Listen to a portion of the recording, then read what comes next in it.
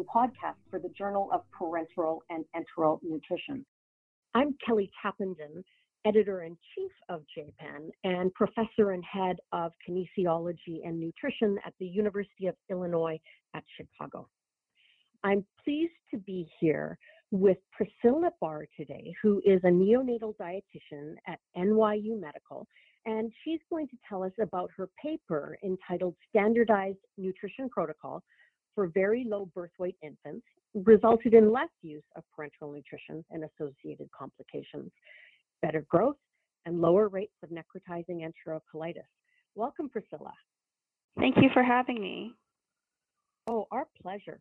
So you and your colleagues are working in a NICU and addressing this barrier, this difficult issue with tolerance to enteral feeds, how much to give, right? Because you don't want to be pushing that.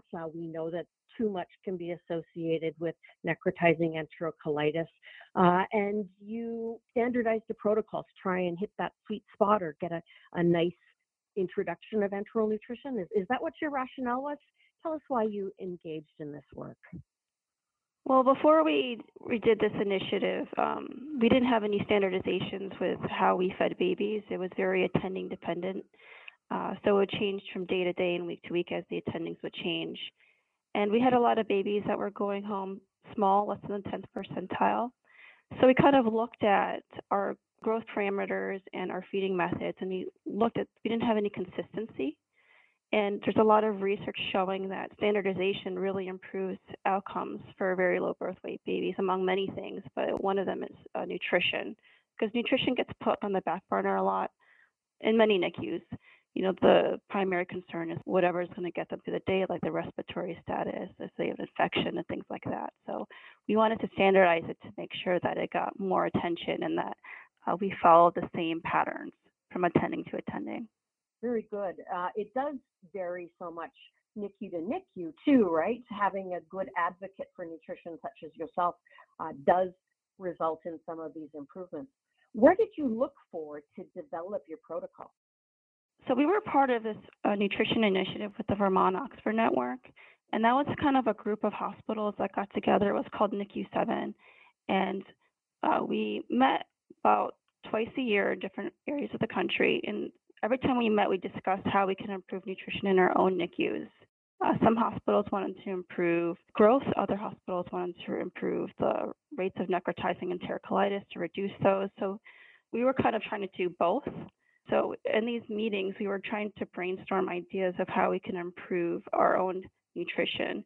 And one of those ways was through a protocol.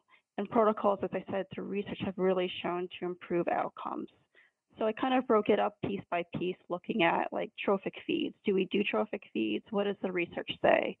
You know, how much trophic feeds are good? You know, should the feeds be continuous or bolus? So we kind of looked at one by one and broke them up, each piece of the protocol against the research. We compared it against other hospitals as well.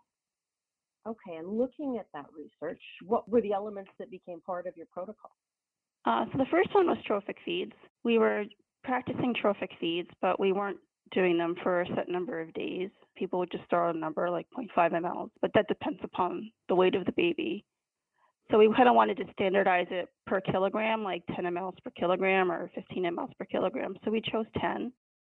So trophic feeds was the first one, and we set it over at least 3 days. The provider could go longer if needed, but they had to do at least 3 days.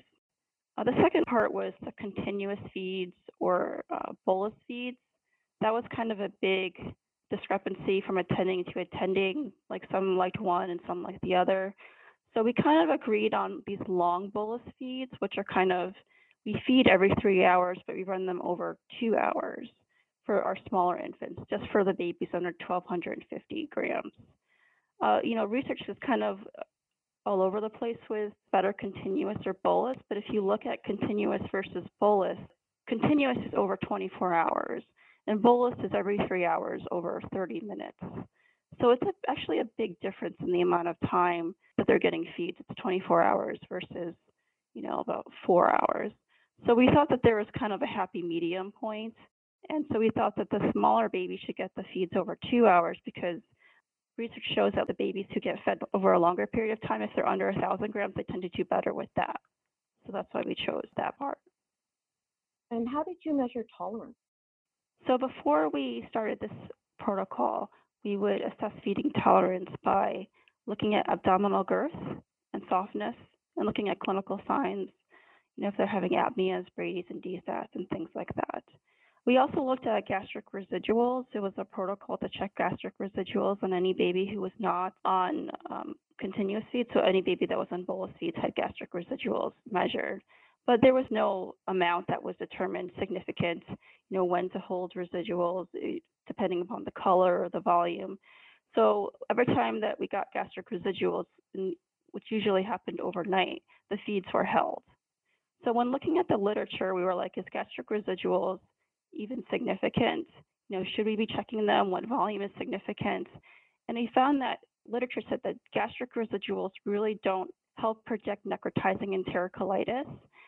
Gastric residuals tend to be higher, like right before a diagnosis of a NEC, but the other signs are going to be present that would kind of alert you to that, like maybe increased abdominal girth, spitting up, increased lethargy, or Brady's and DSATs. So we decided just to look at clinical signs and not look at the residual number. So you did include some of those other signs you just mentioned in addition to abdominal girth? Yeah, that wasn't part of the protocol, but yeah, that was always part of the clinical, the nursing, and the physician assessment to assess those clinical signs. So we're just not looking at gastric residuals anymore. We're looking more at those clinical signs only. Okay, so you developed your protocol and you started it, I believe, 2012, is that correct? Correct. And then prospectively looked at infants as they were going through your protocol. Tell us what you found. Well, we found a couple of things. The first thing was we found that feeding tolerance improved, and that was defined by a couple of parameters. These include parenteral nutrition days. Babies had less days on TPN. They had less days that they were made NPO after the feeds were initiated. The days NPO before feeds were initiated were not different, but after the feed started, the days made NPO were significantly different. And then we also found a significant difference in necrotizing enterocolitis, which is great. So we found some secondary outcomes as a result of that, and those include less central line days because we had less TPN.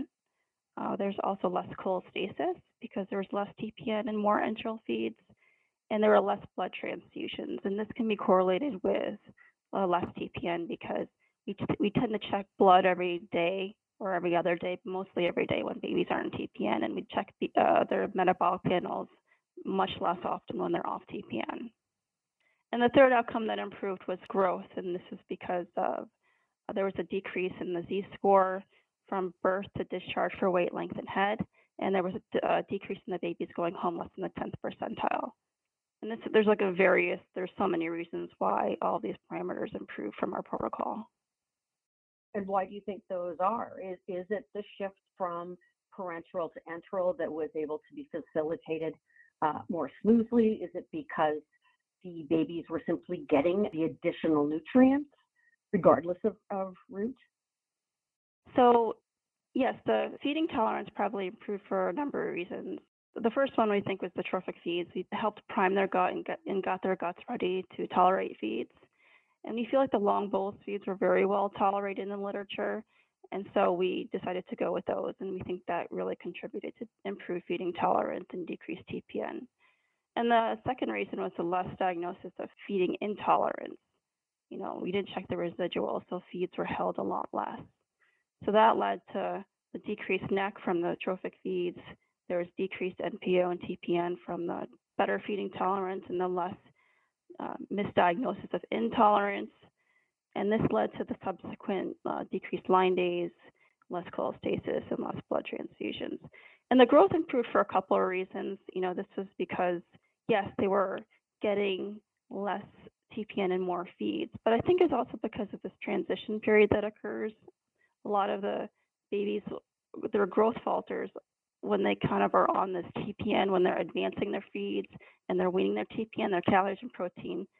tend to be really low. There was a study by Malky Miller on this, and she showed that growth and protein content can be really decreased during this phase. So we decreased the time that babies were in this transition phase, but we also increased the nutrition delivery that they received while they were in this transition phase by kind of concentrating our TPN.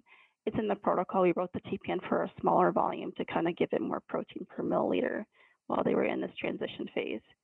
And then we also did other things like increase the maximum volume. We standardized fortification, which was a big deal. We used to fortify. There was no standardized method for fortifying feeds, and we did it whenever the attending wanted to. So sometimes it would be full feeds. So we ended up fortifying at 100 mLs per kilo, which is not full. Like full feeds is like 150 to 160 mLs per kilo. So we were fortifying earlier on all of our babies, and for longer. We put in our protocols to keep the fortification on longer if needed. This is very good. We found in the adult population too that standardized protocols regarding these issues really does help both prevent and address malnutrition.